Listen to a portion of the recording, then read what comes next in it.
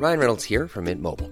With the price of just about everything going up during inflation, we thought we'd bring our prices down. So to help us, we brought in a reverse auctioneer, which is apparently a thing. Mint Mobile Unlimited Premium Wireless. How to get 30, 30, bit to get 30, bit to get 20, 20, 20, bit to get 20, 20, bit to get 15, 15, 15, 15, just $15 a month? Sold! Give it a try at mintmobile.com/switch. $45 up front for 3 months plus taxes and fees. Promo rate for new customers for limited time. Unlimited more than 40 gigabytes per month. Slows full terms at mintmobile.com. Tired of ads barging into your favorite news podcasts? Good news. Ad-free listening is available on Amazon Music for all the music plus top podcasts included with your Prime membership. Stay up to date on everything newsworthy by downloading the Amazon Music app for free or go to amazon.com/news ad free. That's amazon.com/news ad free to catch up on the latest episodes without the ads.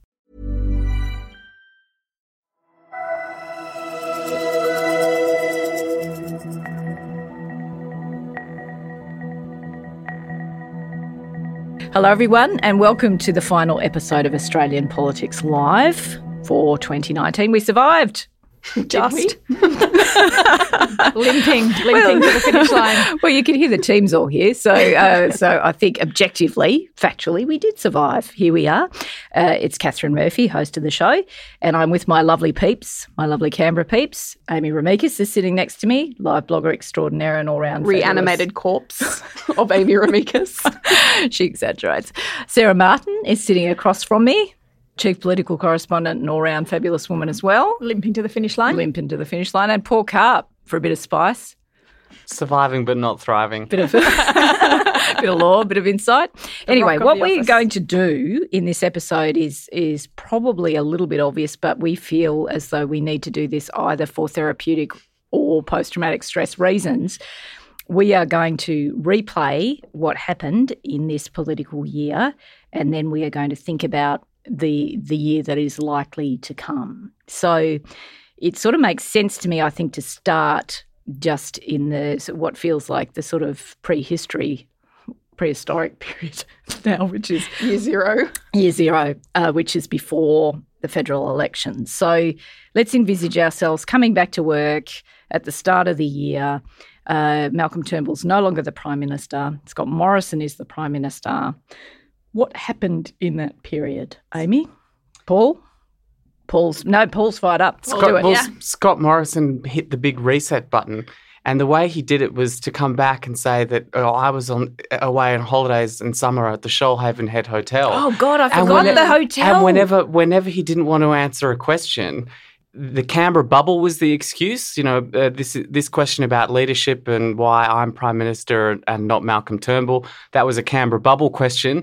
And the way we knew it was a Canberra bubble question was because no one in the Shoalhaven Head Hotel was talking about it. Weren't they the original quiet Exactly. Australians? That's what I was going to say. Quiet Australians. Australians. Were they the first quiet Australians? I think they were. And this let him hit the big reset button so we could forget that they voted against a Banking Royal Commission, forget that they wanted to give a tax cut to big business because it was going to be all new going into the election. Yeah, and did strawberries happen this year? Yes. Did we sprint out with strawberries? That was the first piece of legislation Scott Morrison owned. Remember, it was passed in about 24 hours in the Parliament. If you've forgotten this was a crackdown against people who were tampering with strawberries. People were going into Woolworths putting pins? Allegedly came back to be in Yes. the supply chain. It was one disgruntled worker who's been charged with having done this. Sarah. Paul and I are chucking over here because we think that was last I think that year. was September. I think that We're was like the right. first month. I think that was Yes. the first month or two in the job. Our Yeah, colleagues. don't worry. Yeah. We're otherwise reliable apart from this story. Strawberries was the big story of 2018. Well, let's be honest. that was probably the only story after the leadership. But it's sort of like I'm raising that to illustrate the pivot point, right? That Scott Morrison was not going to be the Scott Morrison of the past. Scott Morrison was going to be the take action, be practical, crack on Prime Minister. That was sort of set up early in the year with the Quiet Australians. That is brilliant that you remember the Quiet hotel. Australians, and also it was the Muppet Show is over. This is back to work, and all eyes on the election. But it was very much trying to rid people's view of the Liberal Party being a hot mess, a shambles, a complete shambles. It was the first part of the dodgy dad persona as well. The baseball caps came out very, very early with Scott Morrison after his Shoalwater holiday where he spoke to the original Quiet Australians. Right. And I think that the expectation that Labor would win also helped that reset button be pushed. You had people like Greens leader Richard Di Natale saying that Bill Shorten will be Prime Minister and it's, the next election is about the makeup of the Senate. And so that expectation that we were automatically headed towards change meant that there was less scrutiny on Scott and on Parliament also didn't sit.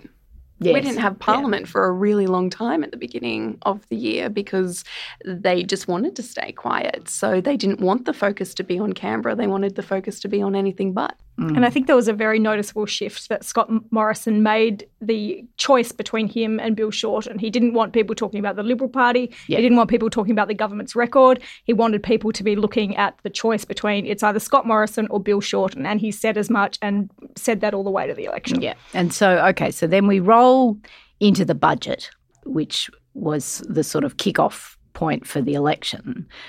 And a lot of the government's messaging was sort of coalescing at that point. Again, we collectively applied a significant discount factor to that messaging because I think much of the apparatus of politics, including us watching, were locked and loaded for a change of government or not locked and loaded because we weren't actually, but we were anticipating the likelihood of a change of government.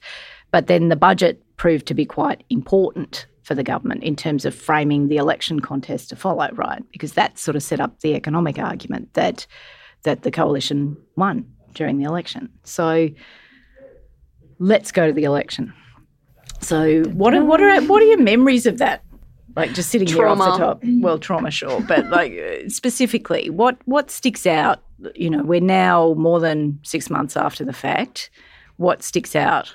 Scott Morrison not really answering any questions and just diverting everything to Labor. There wasn't any policies that were announced by the government during the election. You can't think of any marquee policies that they really stood up on and said, this is what they stand for. They stood for not being Labor and Scott Morrison stood for not being Bill Shorten. Mm-hmm. That was pretty much the entire campaign. Memory. What about you, Sarah? What sticks out? Well, I mean, there's sort of campaign moments that stick out. And I think, as Amy has referenced, it was, the pressure being on Labor and Bill Shorten had a very bad first week and took a while to find his feet in the campaign. And I think it was fairly obvious early on that Scott Morrison was a very different campaigner to Malcolm Turnbull, and he was campaigning very hard, very negative.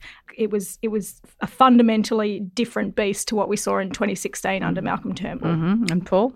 I remember about a fortnight in watching Bill Shorten give quite a technical explanation about why Labor was saying that the coalition had cut billions from health.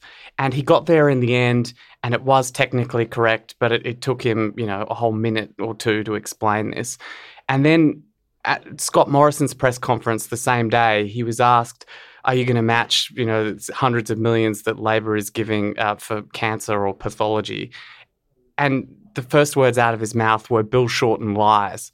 So in 3 words, he was able to eliminate all the benefit that Labor hoped to get from that policy that day, whereas, Bill Shorten had taken paragraphs and paragraphs to try and build this case that the coalition had cut from health. And then if you believe the 3 words, they could absolutely win. So it's kind of emblematic of the campaign, that little example. That could have been any day. That wasn't a standout day. That was what almost every day was like. What have we learned from that experience? I can express mine very simply, and it's this: don't make any assumptions, and if it doesn't feel right, it isn't right. Because the issue I struggled with all election was it didn't feel right. It didn't feel like what the polls were saying. Anywhere that we went on the ground, it didn't feel like that. The rhythm of the campaign didn't feel like that. But that's really difficult to punch through when you look for evidence, right? You look for evidence points and you think, well, God, there's a 3-year poll trend that says Labor is going to win this election. yes, Morrison objectively is campaigning better than Bill Shorten in this campaign, but the polls are still saying that Australians are ready for a change of government. It didn't feel right, and it wasn't right, and I shouldn't have looked for a false evidence point that in fact didn't exist. Amy? Well, I mean, you did say that all campaign and you were quite measured in reminding all of us of that, especially after we went to Queensland. That trip we took to Queensland, we couldn't find a single person who liked Bill Shorten, even among Labor supporters. And I think that's probably the lesson that I took from the campaign is more than any other election that I've covered is that don't discount a leader's popularity or unpopularity because it can be enough to sway votes. And as we saw it was. Sarah?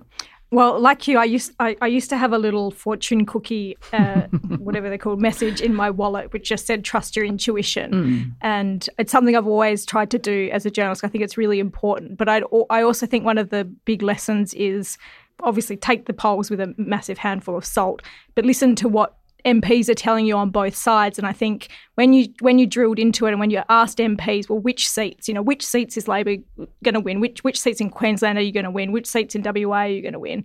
It didn't add up. So it, as you say, things didn't match.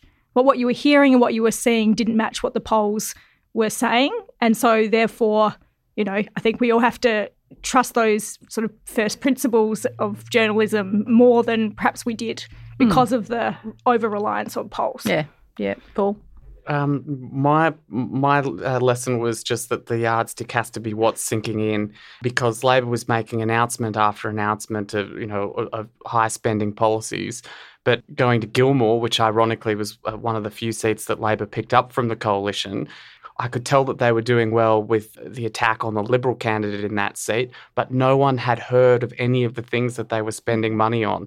So if they're not talking about it at barbecues, if they're not talking about it at the sidelines of their kids' soccer matches, it doesn't matter that it leads the nightly news for one night. If it's not sinking in, you don't win votes off it. And I think some of the most interesting stuff that we read throughout the election campaign was not the polls, but it was the qualitative stuff, like the focus groups that I think the Financial Review did a really good one, and Michelle Grattan at The Conversation had a really interesting one as well. And I think that perhaps those types of analysis and survey is going to be more important given the way that polls are becoming more and more difficult to get accurate It's really results. Personal now. But I mean, like, just to pick up on Paul's point, like my sister was a childcare worker. Her entire Facebook feed is filled with people who work in childcare, and not a single one of them had heard about Labor's pledge to raise the wages of childcare workers. Not a single one.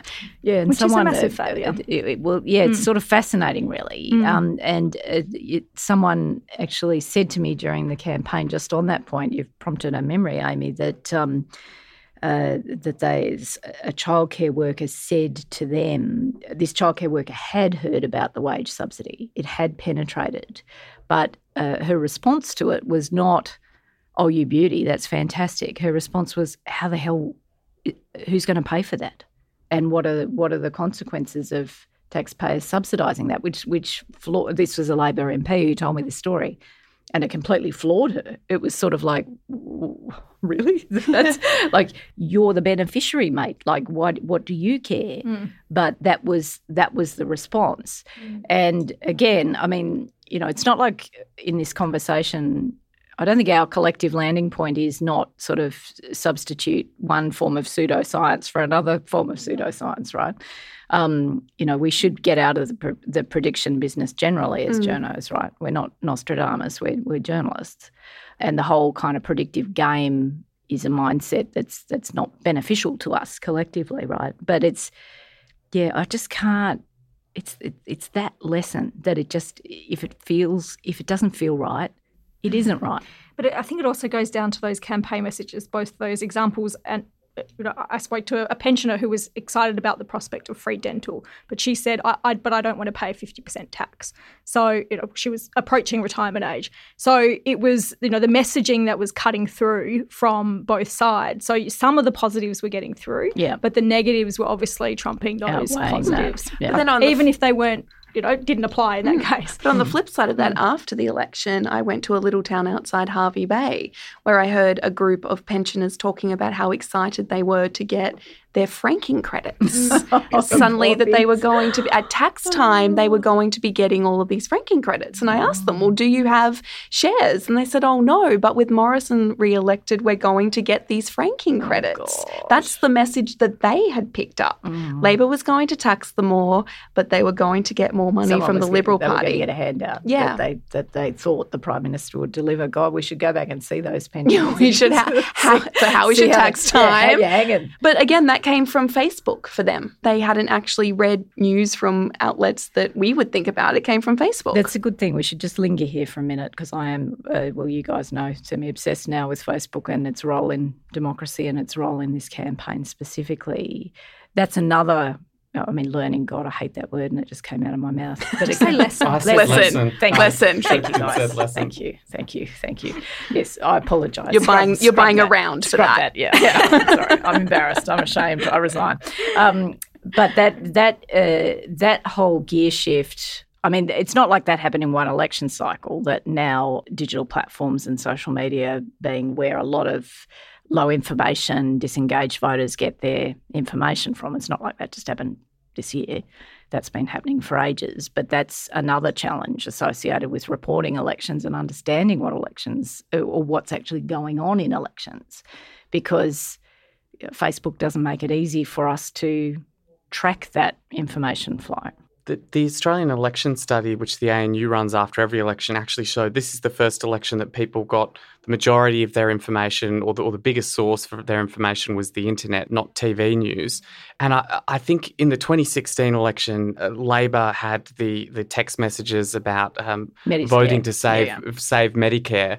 And then there were some legal changes so that you couldn't impersonate a Commonwealth entity. And everyone's like, oh, okay, well, that fixed. was fixed. Like that was a wicked trick, but, no, they're not going to be able to pull that lever. But then the online tactics of, death taxes that are being shared by personal Facebook messages just spread out of control, a form of misinformation that can't be controlled. And in the future, it's not only the spread of misinformation through social platforms, it's also the deep fake problem, where it is so profoundly easy to fake a tweet or digitally alter a video.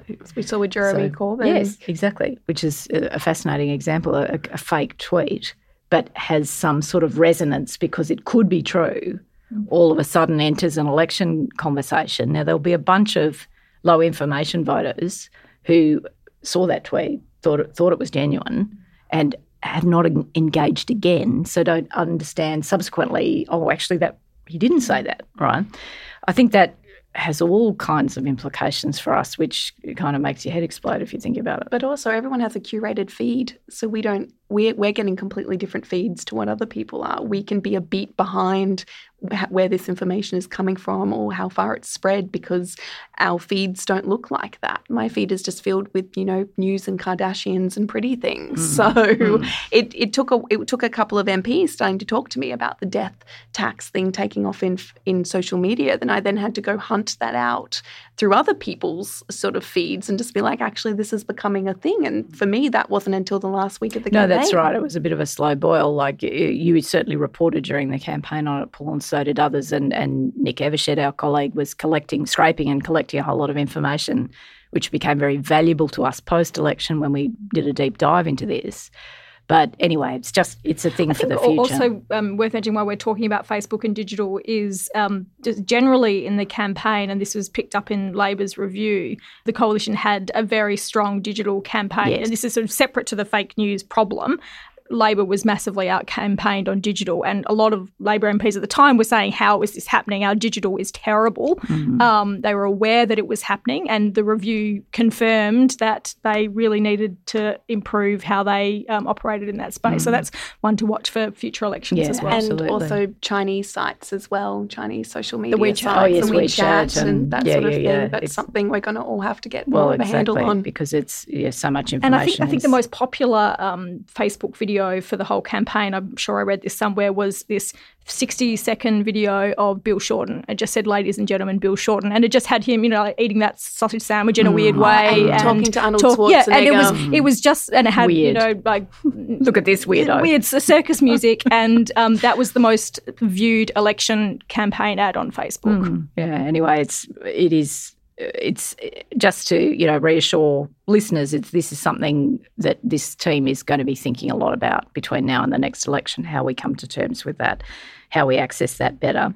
So we need to move past the election now, past that quite formative 10 years of our lives. Yes, that small century that played out in 5 weeks, and think about the last 6 months of the year. Now, I'll kick this off by making an observation. I myself do not think that Scott Morrison, Prime Minister, who we see currently, the person who's been visible over the last several months, is the guy who won the election. I think the guy who won the election was deliberately low-key, practical, inoffensive, not ideological, empathetic, crisp in terms of his communications, but not political, really not political. I think the Prime Minister we've seen increasingly over the last several months has become much more obviously political in terms of his positioning. I sort of went with Morrison on that trip to the States and watched him watching Donald Trump, and I think some of that he is importing his own version of that into the Australian political conversation. I think he's not Trump, but he's flirting with some of those elements of politics. What do we think about how Morrison's travelling and whether or not voters notice, care, give a crap that there might be a gap? And anyway, you guys might disagree with me. You guys might see a very consistent figure. Oh, no, I think that Morrison has been really adept at being quite Teflon on a lot of issues. Nothing has touched him. He got through the leadership challenge okay. He got through the election okay. He's gotten through a lot of small little flare-ups within the government just fine, and he does it through just deflection. Canberra bubble problem, that's something that you guys are worried about, that quiet Australians aren't worried about it. I'm a man of action. I'm worried about what Australians are worried about. But suddenly we've reached a point where we've had a little grace period, not that the press gallery or the media in general is giving it to him, but that the government has taken it itself. They've taken some time to go, what on earth are we going to do having one government? We've come to the end of that. We've got the bushfire season. We have the drought. We have the economy that is not doing so well. And suddenly, for the first time, Scott Morrison doesn't seem to be able to respond to that quite as well as he has. And I think that those problems are going to carry forward for him into 2020. It's going to be really interesting to see how Scott Morrison acts when he does have to be addressing both sides of debate and coming up with an actual policy that is going to move Australia forward, because we've been stuck kind of treading water, and I don't think he can do that anymore. Interesting. Sarah? Look, I think what's quite interesting is that Morrison wants to portray this image of a stable government that is doing things, in the best interest of Australians. So when he's asked if there is a problem, like, is there a problem? Do you need to spend more money to stimulate the economy? Do you need to improve the drought package? Do you need to do more to help with bushfires? He says, no, everything's under control. Like, we are doing what we need to be doing. Everyone relax. Stable, certain government, nothing to see here. But the problem with that is it's almost not reactive enough. By trying to reassure everyone that the government's doing the right thing and it's not panicking. It's seen as flat-footed. It's seen as arrogant. It's seen as completely tone deaf. So we've seen that the press conference he gave on the bushfires was the press conference he should have given a week ago. Yeah. And it sort of acknowledged that he had actually heard people's concerns about the government not doing enough. And we're seeing the same thing with climate change. It's sort of what they thought was a strength is becoming a bit of a weakness. Interesting, Paul. I think he's kind of reverting back to his true character and showing true colours, because I think when he first got the job, there were occasional dog whistles, things like calling teachers that support children that are transitioning gender whisperers, and then those sort of culture wars have come back out after the election with, the the bathroom signs at the Department of Prime Minister and Cabinet. Why haven't we discussed that story? Well, I think that we are like seeing him come back to his true colours, and I think he sort of runs two sets of books in his head where he knows the ways that he is not like other people, and but he has a very good understanding of what quote unquote normal Australian values are, and he just in the election campaign only talked about those things that he knows that he has in common with people, and just pushed all those more dog whistling culture war, more particular aspects of his own belief and character, like out of view, didn't talk about it at all. But now I think they're creeping back in. But he's sort of not a ideological spear carrier like Tony Abbott was. I think he's not in a policy sense. No, not in a policy sense, and he gets the politics of it as well. I think in a way that perhaps has seen him tame down some of those inclinations. Like when he was asked in the campaign about the publicly funded abortions, and he didn't go anywhere near it. And it'll be very interesting, particularly with the religious discrimination debate that obviously Paul's been covering very closely. It'll be very interesting to see how he handles some of those issues in the new year. Yeah. He can when he wants to, but with the luxury of it being 2.5 years before the next election, he feels that he doesn't have to in little bursts, which is, I think, when you see the kind of Trump light elements. Yeah, well, I don't want to exaggerate the Trump point because it's but it's there. It's probably not quite right to say Trumpism. It's probably more precise to say that kind of populism, that sort of populism that a number of conservative centre-right and far-right leaders are experimenting with. He's trying to find his own cadence and meter with that. Rather than copying someone, it's not that. He's trying to find his own version of that. I think maybe we finish Morrison this way. The final Essential poll of the year was quite interesting to me. He's very popular amongst coalition voters. He's massively popular amongst coalition voters. But other voting cohorts, not so convinced.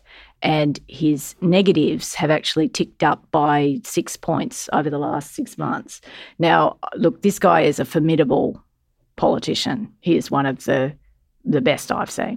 I'm not saying that we're standing on some tipping point here, because I think that would be foolish to predict. But I think we are at a transition point in the new year, which we've kind of unpacked here a little bit. That'll be interesting. Anyway, we need to do Labor and where we think Labor are at in our sort of look forward mode. So, Labor, what do we reckon? Well, they've spent the last 6 months, however long it's been since the election, just kind of taking stock of why they lost the election. And they were really, I think, at a dangerous period for them as a party, because it felt like a generational loss, even though they only need to win 8 seats at the next election. I mean, there were 2 seats difference, really. It's just that to them, it felt like everything that they had worked for the last 3 terms of government had been all for naught. They had been wiped out. And I remember speaking to people who don't follow politics who thought the coalition had won by 20 seats. They had no idea the makeup of the parliament. It was just the feeling that they had picked up on. Yeah. So I think Labor has gone through a pretty big healing time. I think the review, as Sarah and you, Murph, have covered off very, very well, has done a lot to help that healing process, because they now kind of have a bit of a plan moving forward. What's going to happen for them, though, is they have to decide who they are as a party under Anthony Albanese. Do they believe in climate change policies as much as they previously have? How do they balance coal communities in Queensland and, Joel end of the world with the fact that they want to do something on climate change? Who are they in 2020? Do they still represent the worker? Is that who they're going after? Are they going after more inner city potential Green voters? And I don't think they've worked that out yet. What do you guys think? I think they handled the review process really well, and they're in pretty good shape, all things considered. And I think one of the reasons for that is that the review was very honest, and they released it all, and they have had that, they've had that process. It's kind of like a managed detonation, isn't it? Yeah, and I don't think they could do it any other way, because otherwise the bad bits would leak anyway. And they were kind to Bill Shorten in the review. They had to still try and manage those internals. But the plan was to have the review, get it all out of their system, draw a line, and then reset so they're in good shape for the new year. And I think they have more or less done that. Paul? Well, I think the problem at the election was that they were offering too much change, and they've learnt the lesson now that they want to go into the next election offering, one big idea rather than lots and lots of policies. And I think that that's going to naturally lead them to ditch the tax and spend approach of a long shopping list of tax concessions that they're going to crack down on and a long shopping list of things that they're going to spend it on.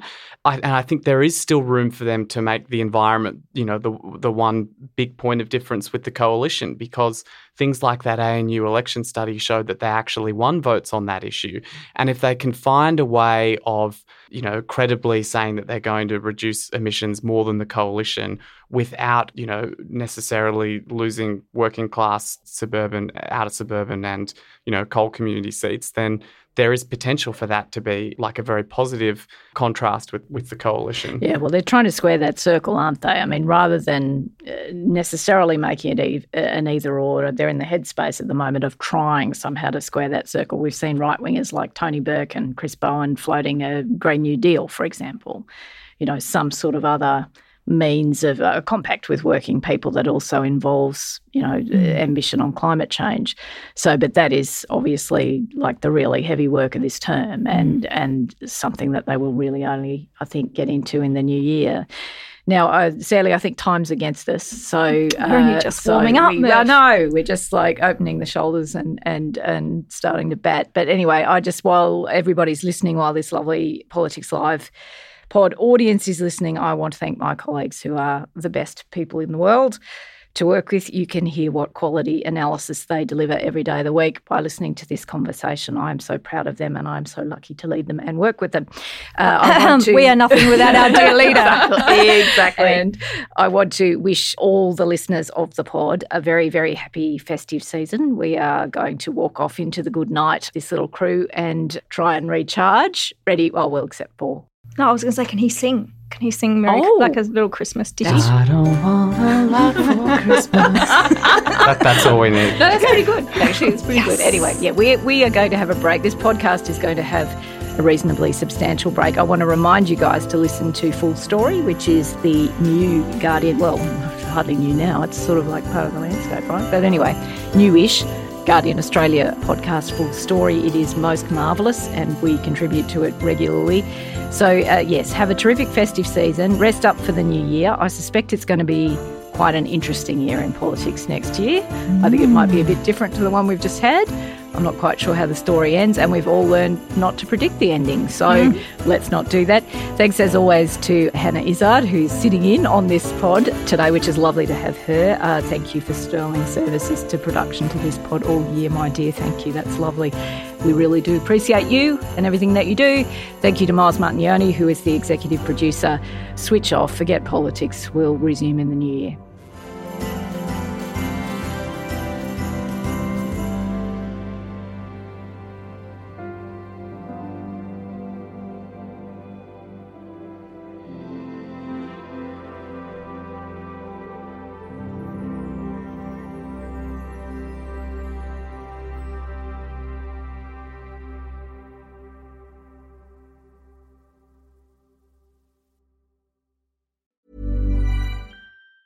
Tired of ads barging into your favorite news podcasts? Good news. Ad-free listening is available on Amazon Music for all the music plus top podcasts included with your Prime membership. Stay up to date on everything newsworthy by downloading the Amazon Music app for free or go to amazon.com/news ad free. That's amazon.com/news ad free to catch up on the latest episodes without the ads. Join us today during the Jeep Celebration event. Right now, get 20% below MSRP for an average of $15,178 under MSRP on the purchase of a 2023 Jeep Grand Cherokee Overland 4xE or Summit 4xE.